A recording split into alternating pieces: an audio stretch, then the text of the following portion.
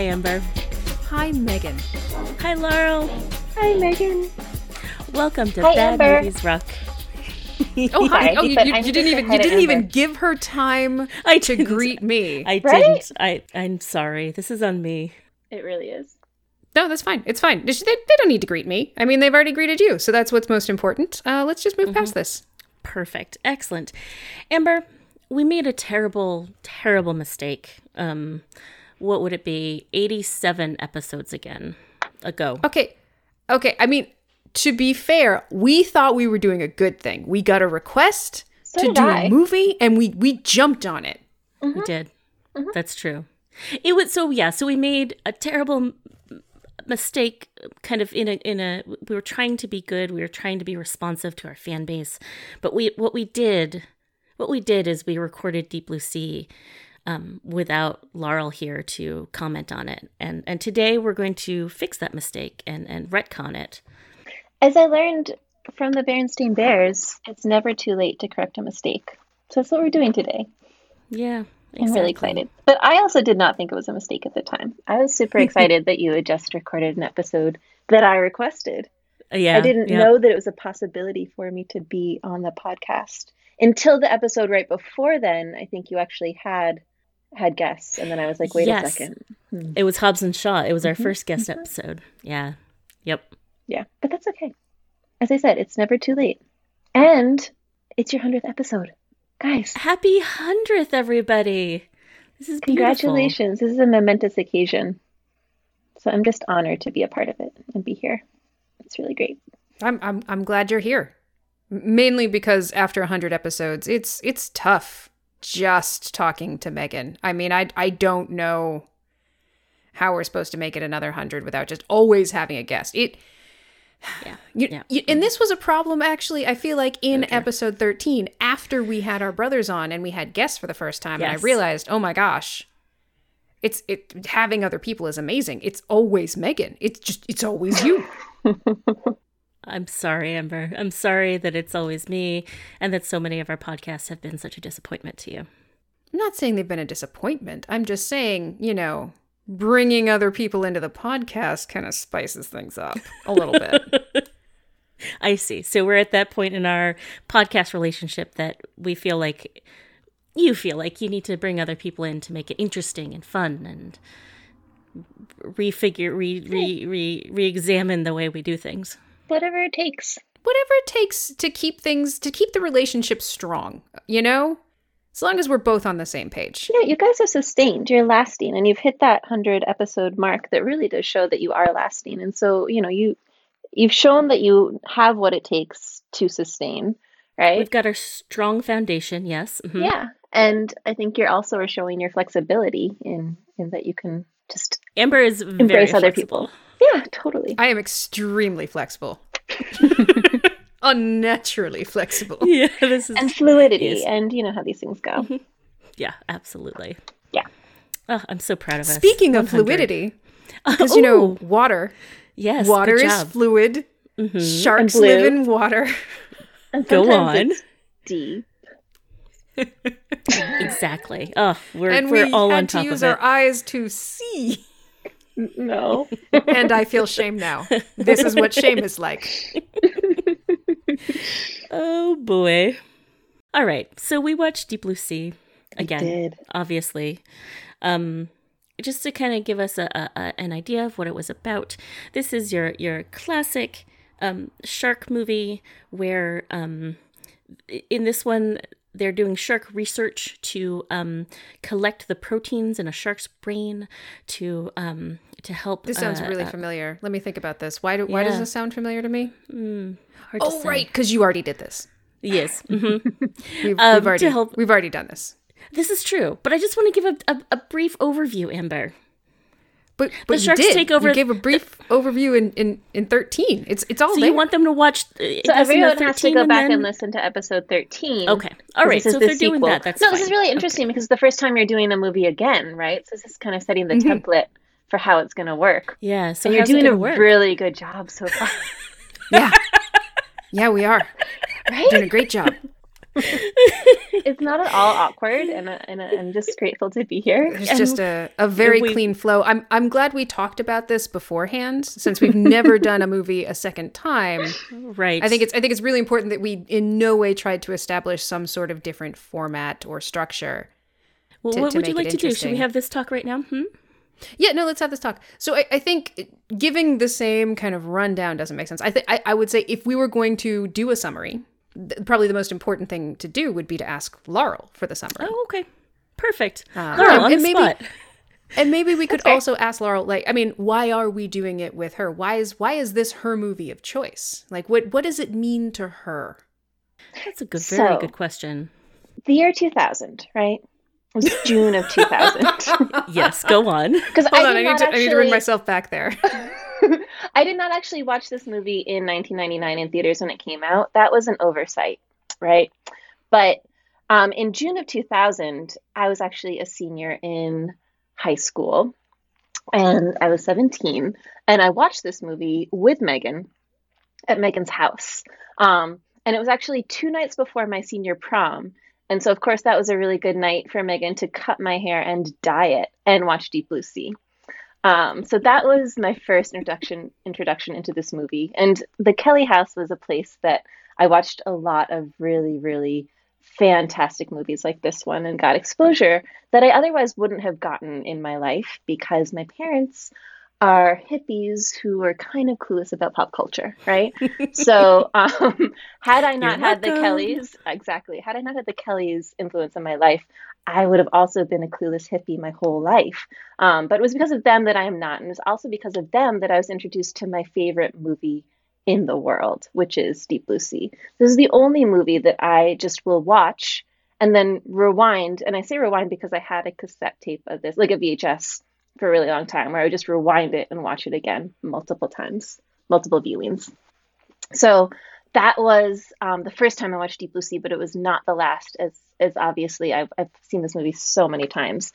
And why do I love this movie so much? Like, why would you not? We just watched it, right? And was it not incredible? Incredible.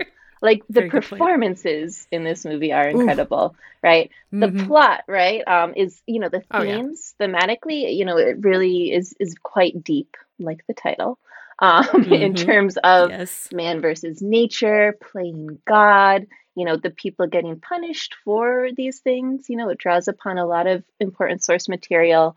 As a shark movie, it has a lot of homages to Jaws, but also draws upon Jurassic Park. And in fact, some people have claimed that Jurassic World steals a lot from this movie because there are overlaps as well. But yeah, Deep Blue Sea is just an incredible cinematic masterpiece, and it's also something that I was first exposed to from Megan, and so it has a lot of good memories for that as well. So it's just very fitting that I'm here for the 100th episode to redo this podcast and summarize Deep Blue Sea.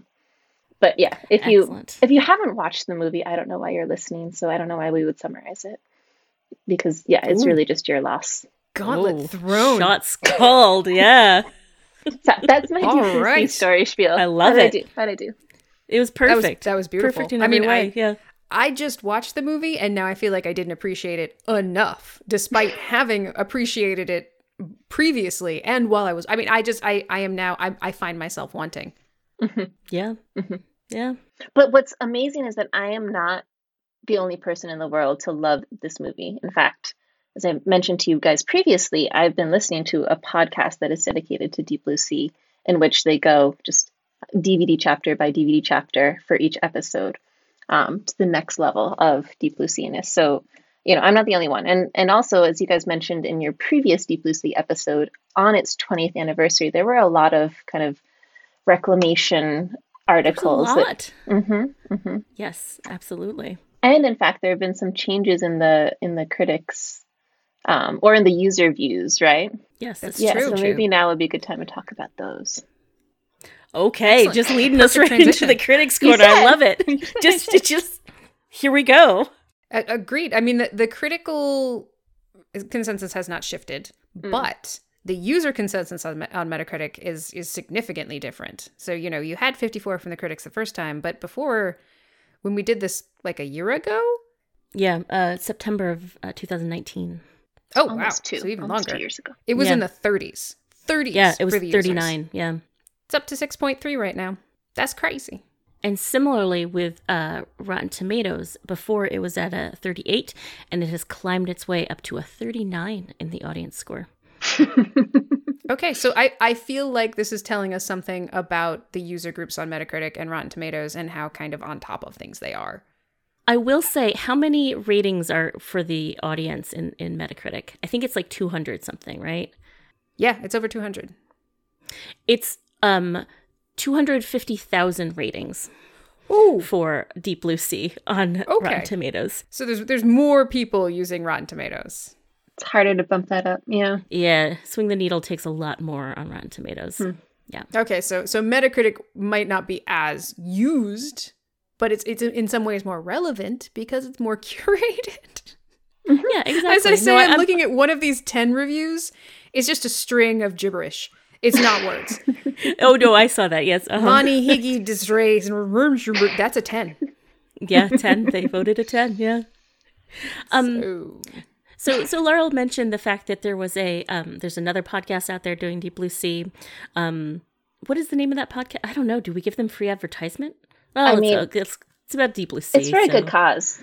I think it's called Deep Blue Sea, the podcast. I think they didn't really do any puns or anything. So I mean, some might say it was their podcast, but some might also say it might be our podcast that has kind of lifted Deep Blue Sea. Some might also say it was a 20th anniversary over a year ago and people watched it some more. Who knows? I think it's mostly us.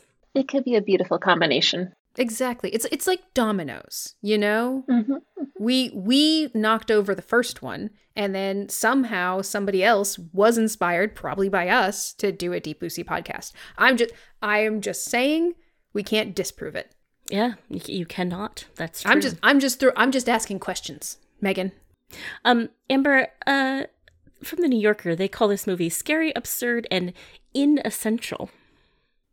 Inessential? What movie is essential? Aside from, one that's supposed to be like a seminal work of film art or a massive social commentary. How many movies are actually seminal?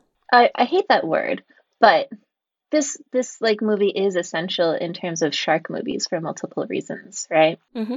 So I read a great review of it by a shark scientist. I forget their actual title, but in my mind, that's what they are. Sharkologist, yes. Probably sharkology is their field of study.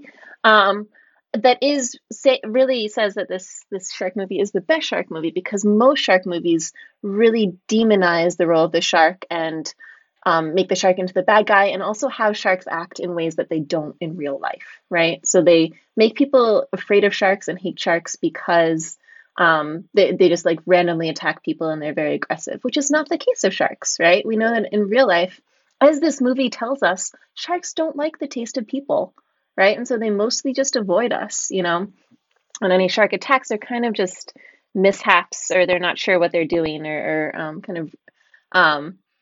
either mishaps or, they're just curious and kind of trying to test things out. Because sharks, when they do want to attack you, they will demolish you because they can do that, right? The way they do with seals.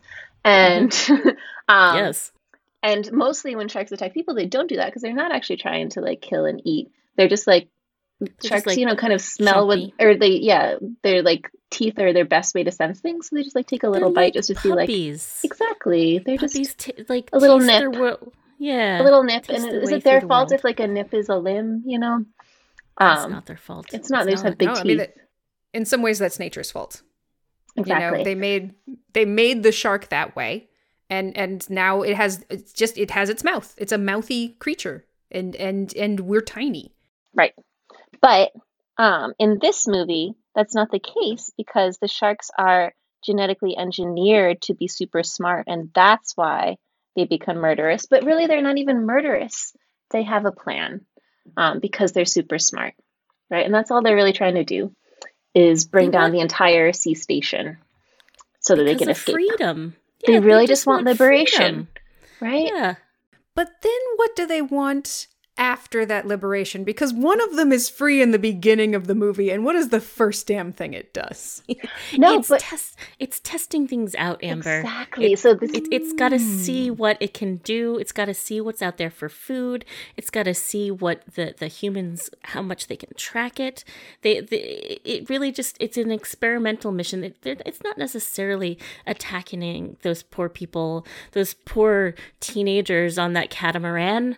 It's just kind of tasting the world, chomp by chomp. Okay. Yeah, no, this is an important theory, that the sharks are so smart that the parts in the movie that don't make sense actually do when you realize how smart the sharks are.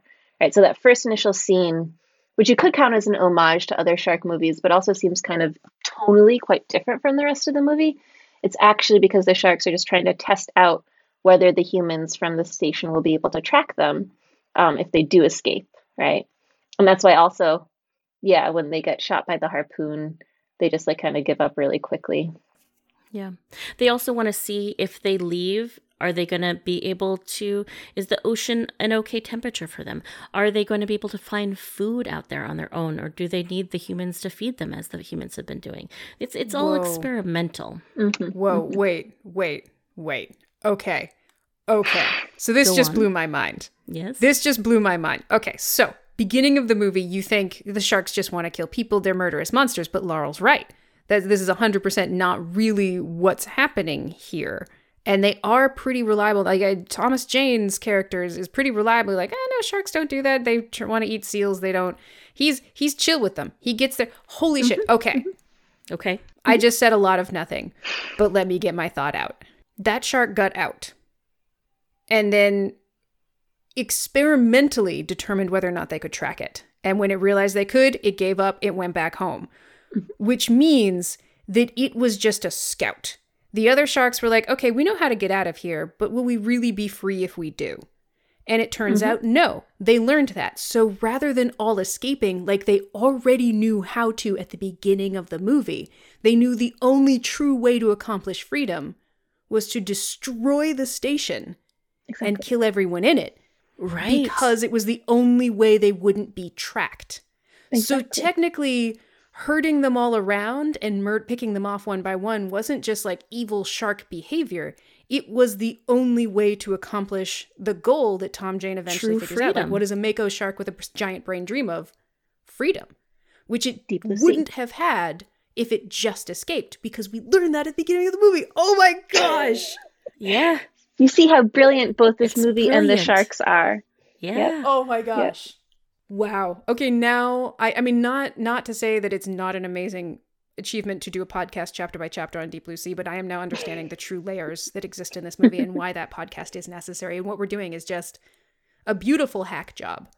Yeah. Yeah, it is. I would also argue, my guess is that the two Gen 1s could get out on their own, but their baby, the Gen 2, might be too big to jump the fence. And so like it was a combo thing that they needed to get rid of the people so they couldn't be tracked.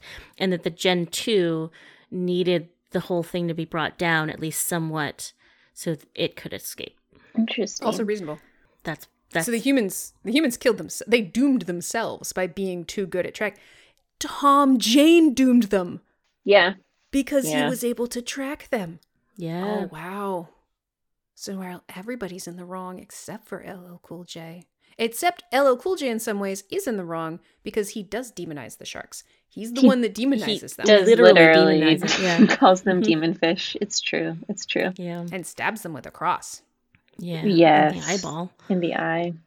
Yeah, it is kind of sad that the sharks die in the end because they are the real protagonists. Wow. Yeah.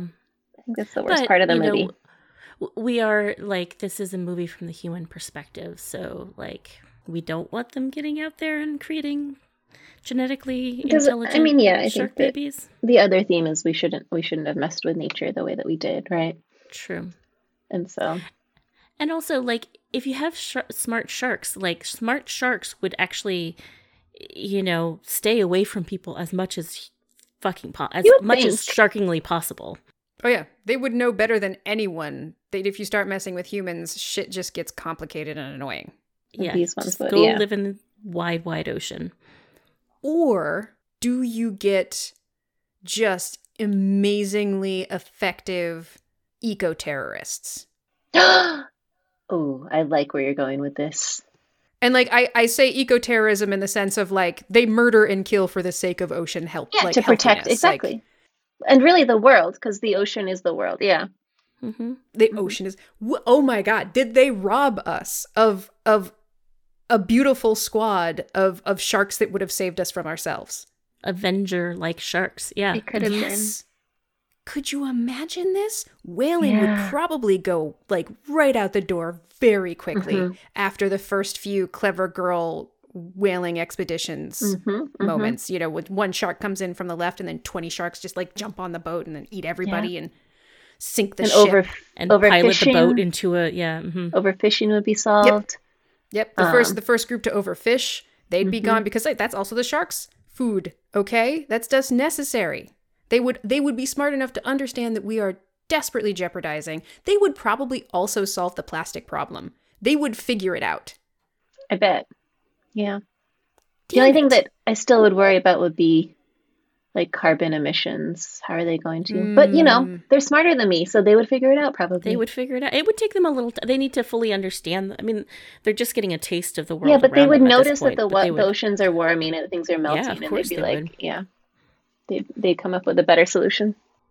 I am slightly worried that they are voracious eaters. They don't seem to be, you know, they'd just eaten a whole shark in the very beginning, and then they end up eating some of the humans too. And yeah, and mako sharks do need to eat a lot. And I would also say, you know, waste not, want not. I mean, I feel like that's conservation in action. There was one dude that they didn't eat, but the rest of them, if they're going to have to take them out anyway, why not eat them? Like that would just be wasted meat. You make a very good point. They're smarter than us. Mm-hmm. And they'd been swimming around a lot. Like they had to put in a lot of energy and effort to sink that station. Mm-hmm. They needed the protein. This movie also has just some incredible death scenes that makes me love it so much. Not just one. When you think of like all the different shark deaths, they're all just. So of course, in the last podcast, you talked about Samuel L. Jackson's death, but it really does go down as one of the best death scenes ever. Yep, it is. It comes about a third through the movie, and he's giving this like heroic speech about how he probably was a cannibal in the Alps many years ago. It might be. Definitely a murderer. At the very least, a murderer. At very least, a murderer. Yeah. Mm-hmm. And then, yeah, but kind of inspiring them, and they're all kind of getting inspired. And then all of a sudden, the shark jumps through the pool, through the hatch, and just devours him. And that's how we feel about that speech. It's great. Yep. The first time you watch it, it is jaw-dropping because it's Samuel L. Jackson, and your whole brain says he's the hero of the movie. Yep. And so I just watched this movie, not with you guys, but earlier this week as well, with my friend Liz, who had never seen it before. Why? And she was about to go to bed, and I was like, no, just wait for the scene. Just wait, please, and then you can go to bed. And she did, and then she was like, yes, this is the best movie ever. Did she end up? Thank you. Yeah. No, did she finish it? No, she still went to bed, but she immediately realized its brilliance because of that scene. She was like, oh my God, yes. Because even before that happened, even before he got eaten, she was kind of enjoying, just the Samuel Jackson speech, as you might, right? And I was like, yeah, this is the best, right? And she's like, yeah, I guess this is fun. Ha, no. And then he's devoured. Also, Megan and I both know that mako sharks are really good at jumping.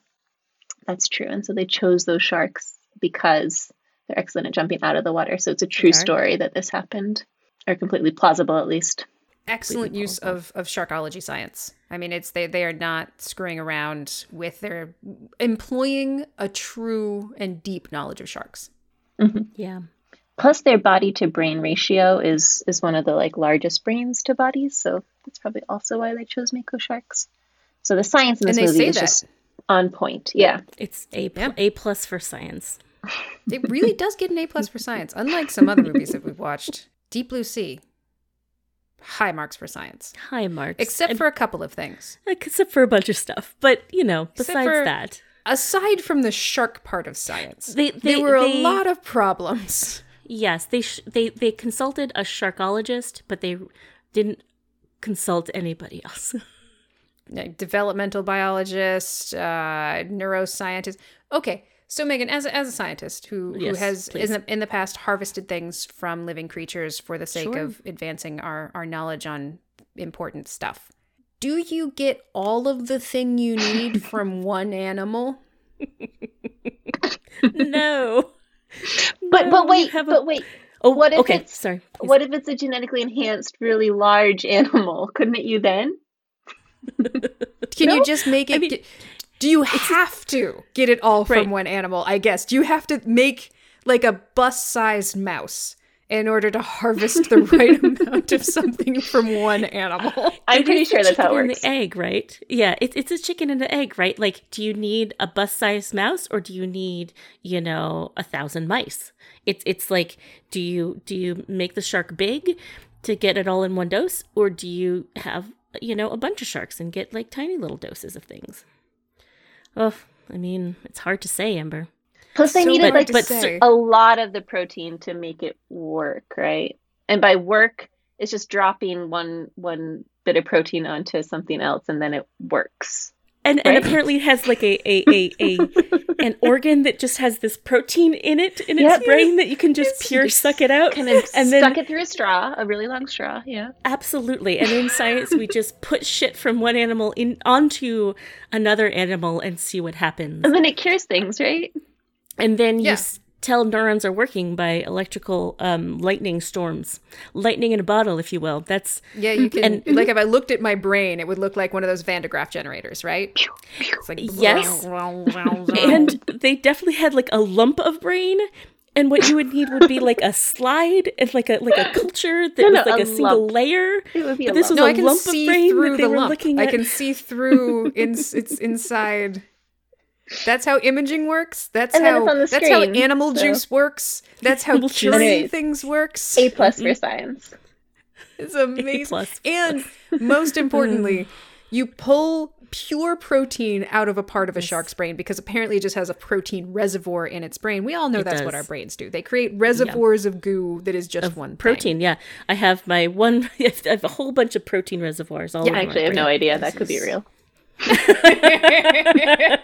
It's not fair. And the important thing to do is to just immediately, it has to be fresh. I assume it has to be fresh. You take it out of the shark's still there, then you immediately straight from the brain, one brain from the tap, one brain, one single brain.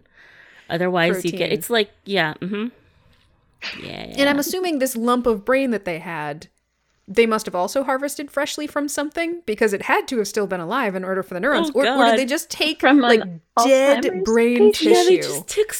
I mean, that's a very good question, Amber. Like, where did they get this lump of brain? Presumably from someone with Alzheimer's, or did they actually like culture tissue into a? I don't know. Yep. I have so many questions about the science part of this research movie.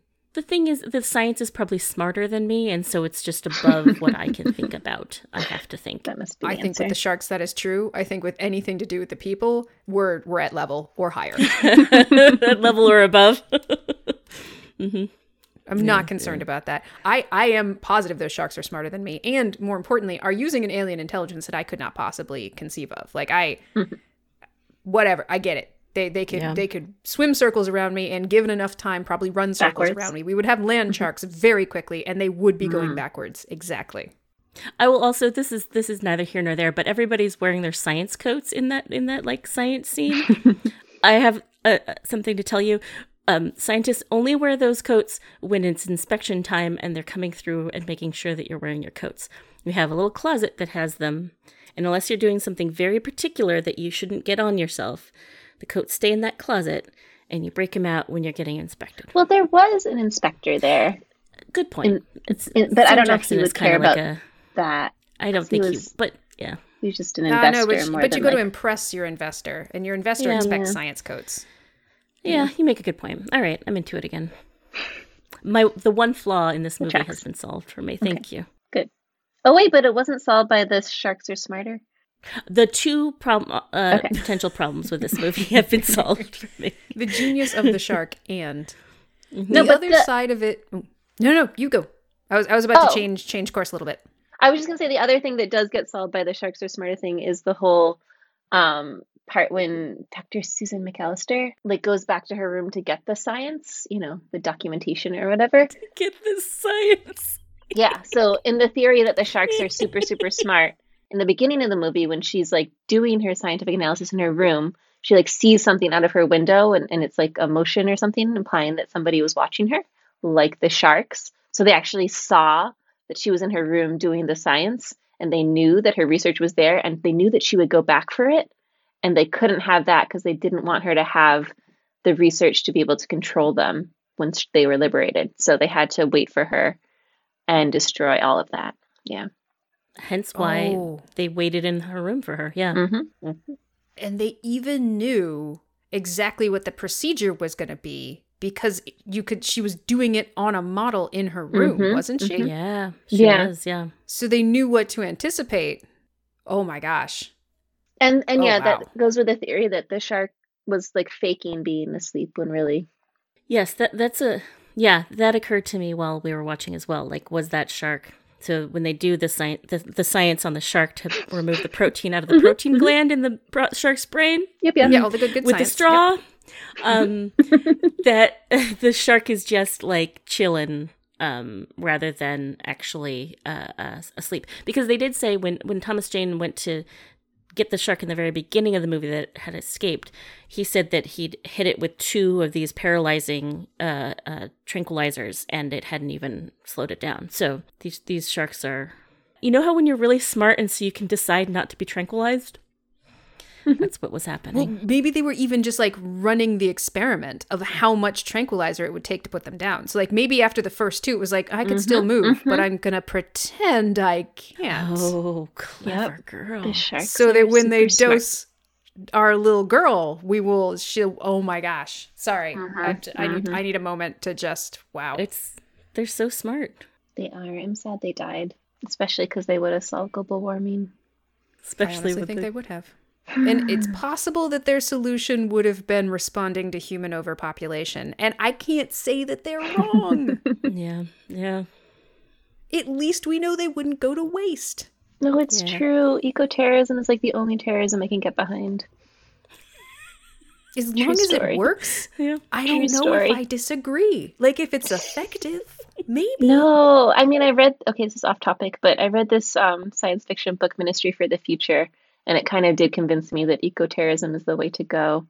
And in it, they definitely shoot down, like, passenger planes so that people just don't fly anymore.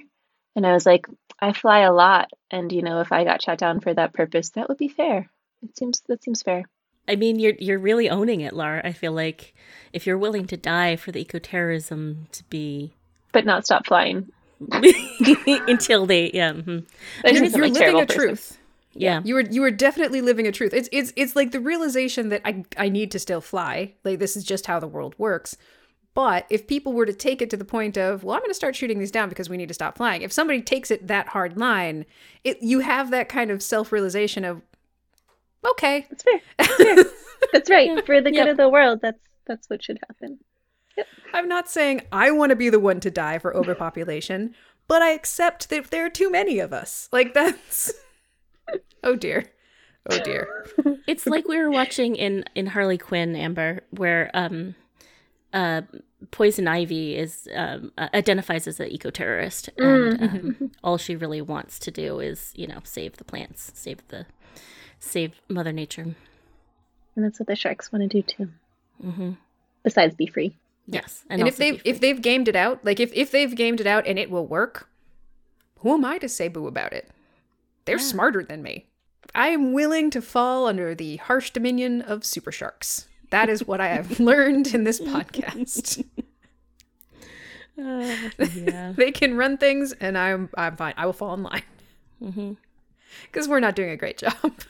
So in this movie, they also had Sharkovision, where they would show you what the shark was actually seeing, which was nice. It's like, this is another kind of you're trying to empathize with the shark, so you're showing the things from the shark's perspective, and you can see the sharks puzzling out, like, oh, I need to go through here, and I can see that they went through this door, and now I'm gonna bust through a 3-inch steel door.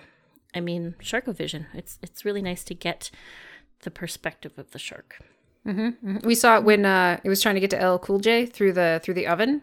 You got a little Sharkovision from there. And when it goes into the first floor, actually to get to Saffron Burrows to get to her research, we see it going through there. To her science. Yep. To her science. We saw from the perspective of the sharks before they died. That's almost it's almost like they want us to identify with them before they kill them, so we can feel the tragedy of this loss. Yeah, I think that's what they're saying. That why don't you take a step in the shark's shoes with Sharkovision?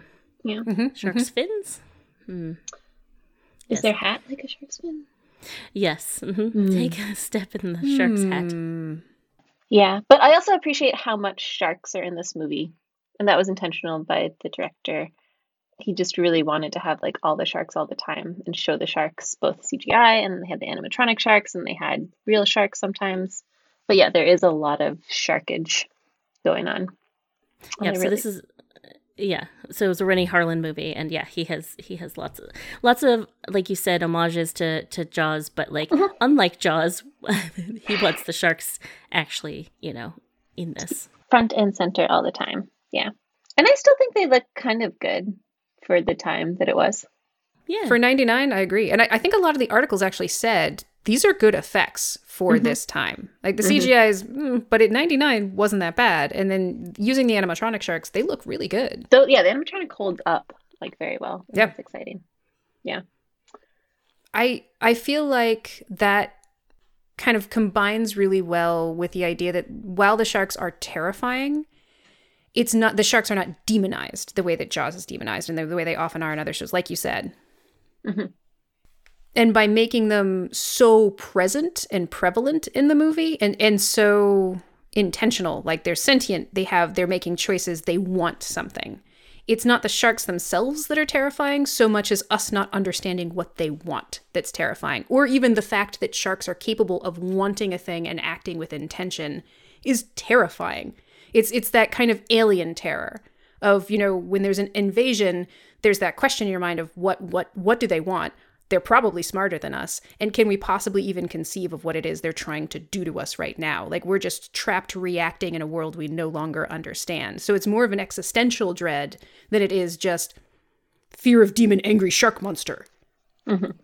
I like that. I like the idea that it's what are they doing? What do they want? Where are they going to be? I don't know. Can they do this? I don't know. Who sunk the ship? I don't know. It wasn't an explosion. It was probably the sharks. Well, why would they do that? I don't know. And I like that kind of hand-wringing, running around at the mercy of an intelligence greater than yours, and that intelligence is an animal that you did this to. That's impressive for a horror concept. I like that. I would add to that, Amber, that I think it's very intentional that the two sharks that die first are the two Gen 1s. They call them two Gen 1s and a Gen 2, but really what they're saying is they've got a mom and a dad and a baby shark. And so, I think that the parent sharks sacrifice themselves. They do the harder stuff. They do the stuff inside the lab to take it down in order for their child to escape into a brand new world. I don't disagree with you. I really don't. I think you hit the nail on the head when you said that the Gen 1s could have escaped at any time, but both knew that they wouldn't be completely free, and they didn't believe that their daughter would be able to jump the fence. And they're the ones that do the interior work, again, possibly because of their size. Right. But who's lying in wait? A Gen 1. Who goes into the facility to start flooding the levels and taking people out? A Gen 1. You're right. They're doing the deadly work. And so to give their daughter a chance. Yep. That's beautiful. That's selfless. Story. Freedom. Yeah. And so much more interesting than everyone else's motivations. While her motivations to cure Alzheimer's are noble, the way she goes about it is super not. And what she's willing to sacrifice is super not. And Samuel L. Jackson apparently is interested in it for money. I mean, that's kind of what she throws in his face of like, give me 48 hours and I'll send your stock prices soaring. Right. The fact that the shark's motivation is freedom, let's get our kid out of here, being so alien to people who are motivated by more selfish or more idealistic reasons that they think means to an end justifies situation. The idea that the alien shark intelligence is more noble than any of the motivations of any of the actual characters. Yeah. And so you see how deep this movie really is. So deep, man. Deepest, I'm tripping on this movie right now. And I would say, okay, so you know how I joked about the fact that the sharks intentionally took out Brenda first while we were watching this because Brenda is the best of them and would have organized them, motivated with them with music. This wouldn't have been a problem if Brenda had lived. So Brenda was the first to go. Mm-hmm. Like, Stellan was a means to an end. His character was used as the fulcrum to run the helicopter into Brenda, and then he was used ballistically to knock out the bottom of the lab. Yep. I also think that they killed Brenda first with an explosion as kind of a mercy because I think they might have respected her. Yeah, it's quick. I could see that. She didn't see it coming, you know. She didn't have to run from sharks. Yeah. There's something about getting eaten that is a little rough. Mm-hmm. Just a little rough. Like when the limbs are still twitching after you've been severed. Yep. Yes, like Michael Rappaport. Yep. Or when it grabs Samuel L. Jackson and then the other one comes along and then rips off his head. Yes. Yeah. And you see the body being torn apart. Yeah. The carnage in this movie is incredible. Incredible. Yeah, it does not hold back. Mm-hmm. Nope. But Brenda pretty died, like, just boom, just explosion. She didn't have to see her friends die and deal with that sadness. She loved them, she cared about them. Very respectful death on their part. Yeah, I think so. Yeah. Yeah. Sharks are humane as fuck. Yes, except to Stellan. They really hated Stellan. The way he was treated makes me think he did some really twisted shit in the lab to them. Like, things I feel like he probably did.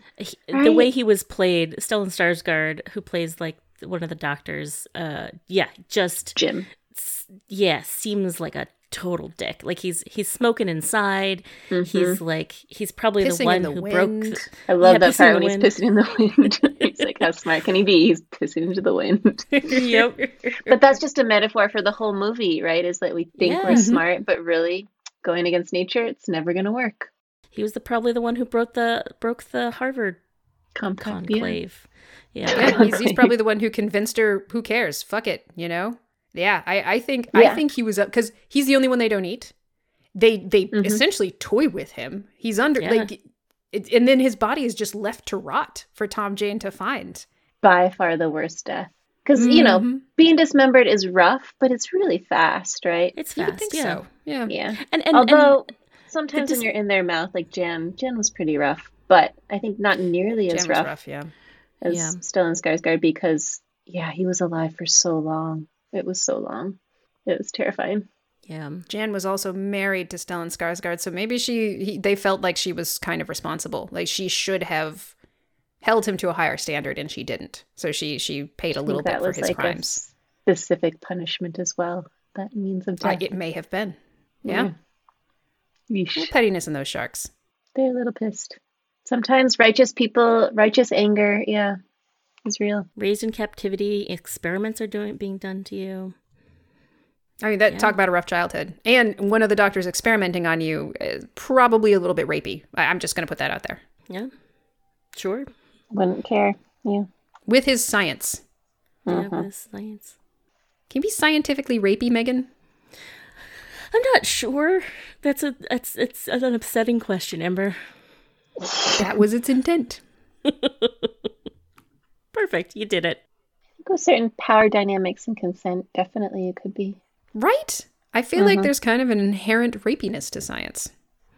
I mean, there's a power dynamic that, like, you don't, like, if you're a lab rat, you don't have control over your body or where you live or what you eat or what happens to you. Yeah. When you die, what gets stuck inside of you? What gets pulled out of you? Yes. Oh, okay. Yeah. Science is twisted.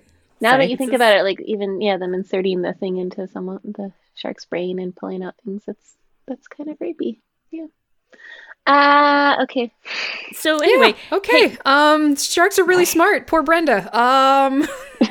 Did you know, Rennie Harland, when they were getting a parrot to play the bird, who's LL Cool J's companion, he said about it, "We couldn't afford a Hollywood parrot," so they ended up getting, because the budget was so small, so they ended up getting 2 parrots, one that was good at flying and one that was good at sitting on his shoulder or sitting still. It works. But we discussed also while watching this movie that if the sharks are the real protagonists, then LL Cool J is definitely the anti-hero of this movie. His role is really incredible. It's true. He survives against immeasurably unlikely odds and saves them twice. Yeah, he kills the first and the third shark. Mm-hmm. The first one with a hatchet and a lighter after having no idea what's going on. And also he's the cook. So he's busy chefing. He doesn't have shark science. He doesn't have shark wrangling on his side. He just suddenly is confronted with water in his kitchen and a giant shark that wants to eat him. He's trying to save his bird, whose name is Bird. Yeah. Who gets eaten? He gets eaten. Yeah. Yeah. That's it. He's You're really right. mad. You're absolutely right. And both times he kills, it's kind of a vengeful death, right? First for Bird, and then he really did like Scoggins. Yeah, Michael Rappaport. Yeah, yep. Yeah, Michael Rappaport. Scoggins. So he says in the end, "This is for you, Scoggs."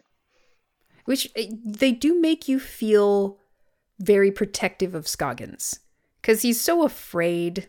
And he's just all about the science. Like, I'm sorry this happened to you. How did you get wrapped up in this, Scoggins? Yeah, he's kind of dopey. He's just like an engineer, smart. right? He's not like a biologist or anything. Yeah. Right. But he's a very good engineer. Yeah. Mm. And it's the only thing that calms him down is if you talk about the weight-bearing load of the facility. Yeah, his death did hurt. It did hurt until his legs were spasming, and then I loved that. So until he becomes twitching meat, and then I'm like, I mean, Scoggins is gone. I can enjoy this, right? I mean, he was dead. He was not going to bring him back. It's not.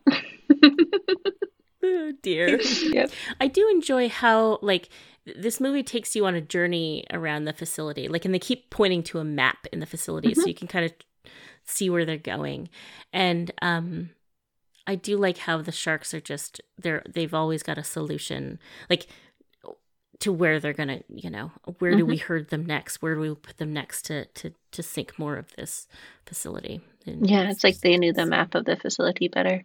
But I do also appreciate in the beginning of the movie that they tell us, when Jana's giving the tour to Samuel L. Jackson, she actually tells us which level is which and what's going on. Mm-hmm. That's helpful for well, when you've watched this movie as many times as I have, then it's very helpful. You've got a clear sense of the... Yes. Yeah. Mm-hmm. And if you are an insanely intelligent creature stuck in a prison and the only thing you have to do is swim around it and learn every single detail about it, I believe that those sharks understood everything. Yep. Oh, for sure. And you have electroreceptors that can kind of really see kind of an X-ray of the facility, so you kind of get an idea. And read the hormones of the people. Was that another theory? One of the theories was that kind of like Brenda. Brenda is they took Brenda out because she was inspirational and would have got them all through this. She had the radio, she had the love, she had the parties. Yeah, exactly. She had the music. Music is very important. Mm-hmm. Is it Ada Turturro plays her? She's fantastic. Anyway, that it was no happenstance or coincidence that Samuel L. Jackson was murdered halfway through his speech. What the sharks were actually reading through the hormones and through maybe reading the heartbeats of the humans that were listening to Samuel L. Jackson's inspiring speech is the sharks know so much about humans and human culture that they know that an inspiring leader will really cause trouble for them. So in reading the kind of the calming pheromones that are being released and the lowering heartbeats as these people are all listening to Sam Jackson. They're like, oh no, this cannot abide. We have to get him, and that's why they eat him mid-speech to kind of really bring down morale to an all-time low. Which they really did, because right after he died, they all just panic. They all, and open up the thing that sinks the whole place. They open up the thing that sinks the whole place. Yep. Yeah. It's like, oh, fuck, we can't have them thinking clearly. This guy has to go. We need them panic reacting now. Yeah. Yep.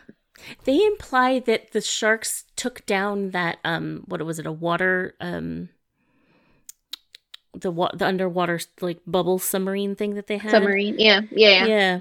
Which I'm not sure how they did that, but they did. Well, they jumped, just like they jumped for Samuel Jackson. I think they jumped up they jumped and up, sabotaged out. it. Yeah, out of the... Yeah.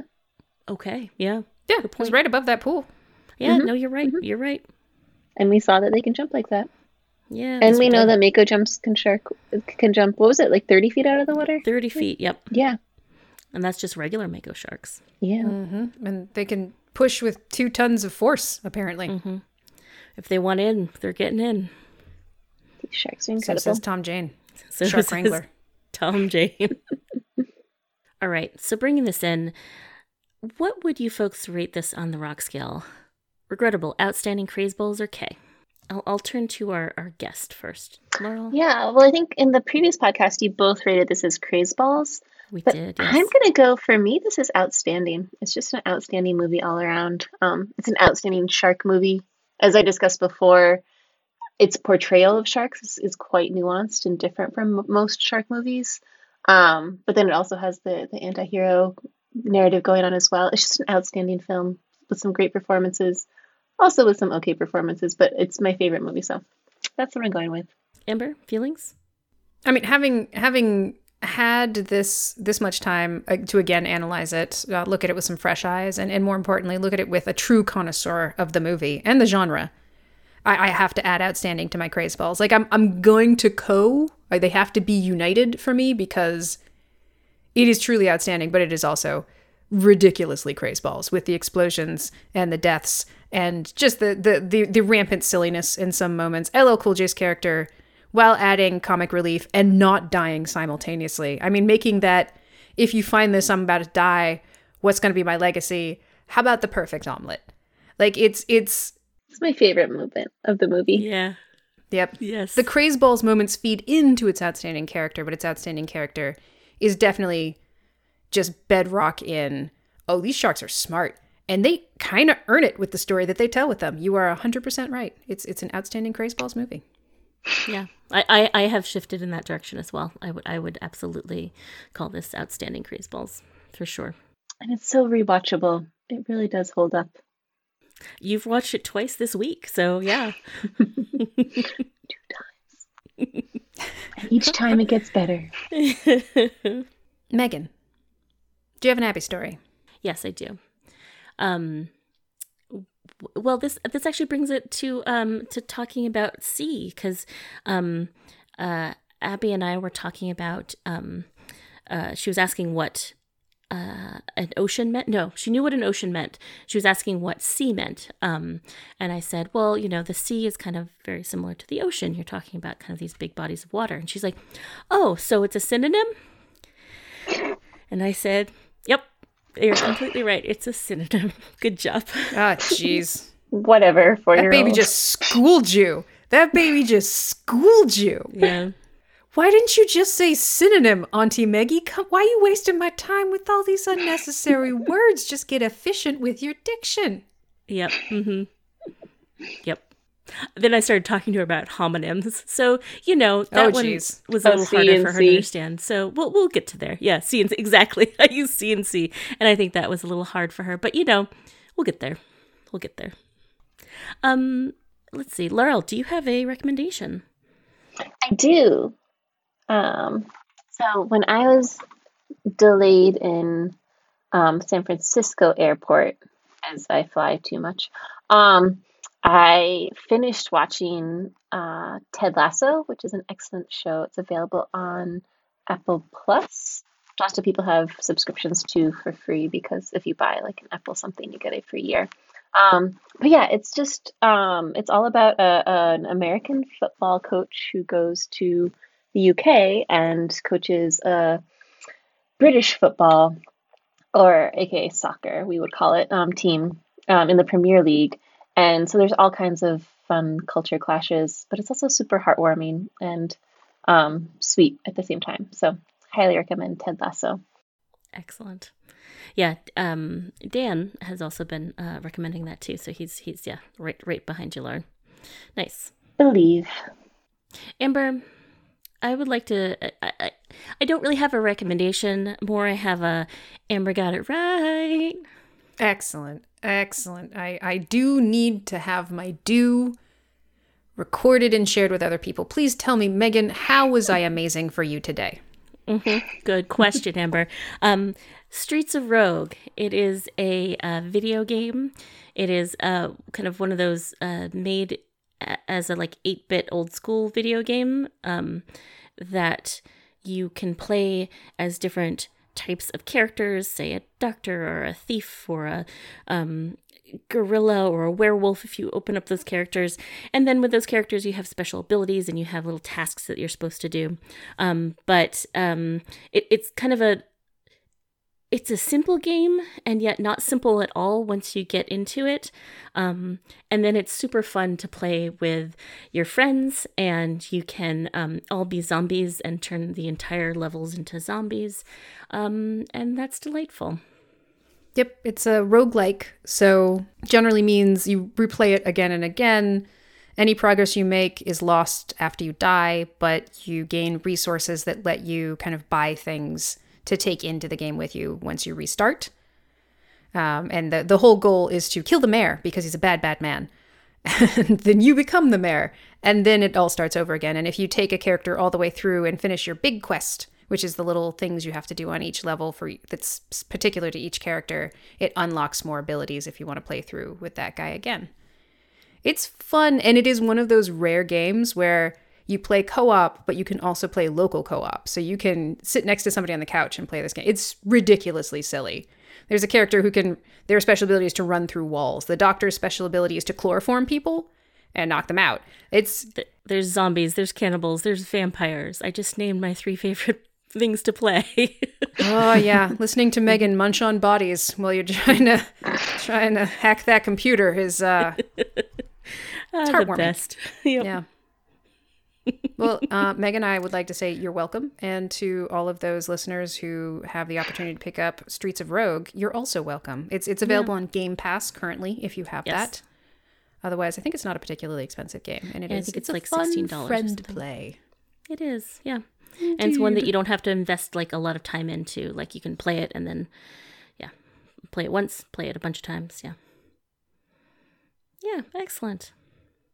I do want to say here at the end, I want to say congratulations to 2 of our listeners who got married, Amanda and Chris. Congratulations, married in Houston. I hear you had an adorable flower girl named Sneha.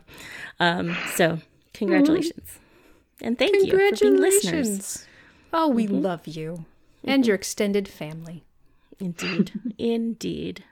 Well, if you have anything you would like to say to us about anything in particular, you can hit us up on our social medias. Megan is very, very good at promoting and watching those. So I'm sure I don't even have to tell you what they are. You probably already know from all the times that she's mentioned them. Yeah. Bad Movies Rock podcast at Gmail if you want to get in contact with us that way, and Bad Movies Rock on Twitter. So yeah, absolutely. Excellent. And Laurel, it's been amazing to have you here. And goodbye, everyone. Good evening. I'm just going to wrap it up like I did on episode 13. I'd like to say, rock around the clock tonight. You're just going to use the same one. You insult me twice. I didn't look up a new one. I was actually with just about to, and then we're closing up, so I didn't want to. Oh my! I have on my Google rock quotes, and I'm about to look it up, and I was like, fuck it, I'll just use the one from last time. So you're torturing me and being lazy about it. I just wanted to make sure that it connected to the one we did 87 episodes ago. The fact that we listen to this. We watched the same movie. I wanted to the ring connection true to the I wanted to ring true to the movie. fans who would really feel it if I didn't use the same exact quote. I'm so mad at you right now. Yay! The volume of my voice is inverse to my anger. Yes, I know. It's very upsetting to me. Have a great weekend this year, Megan. You too, Amber. Bye, Laurel. Bye, Amber. Bye.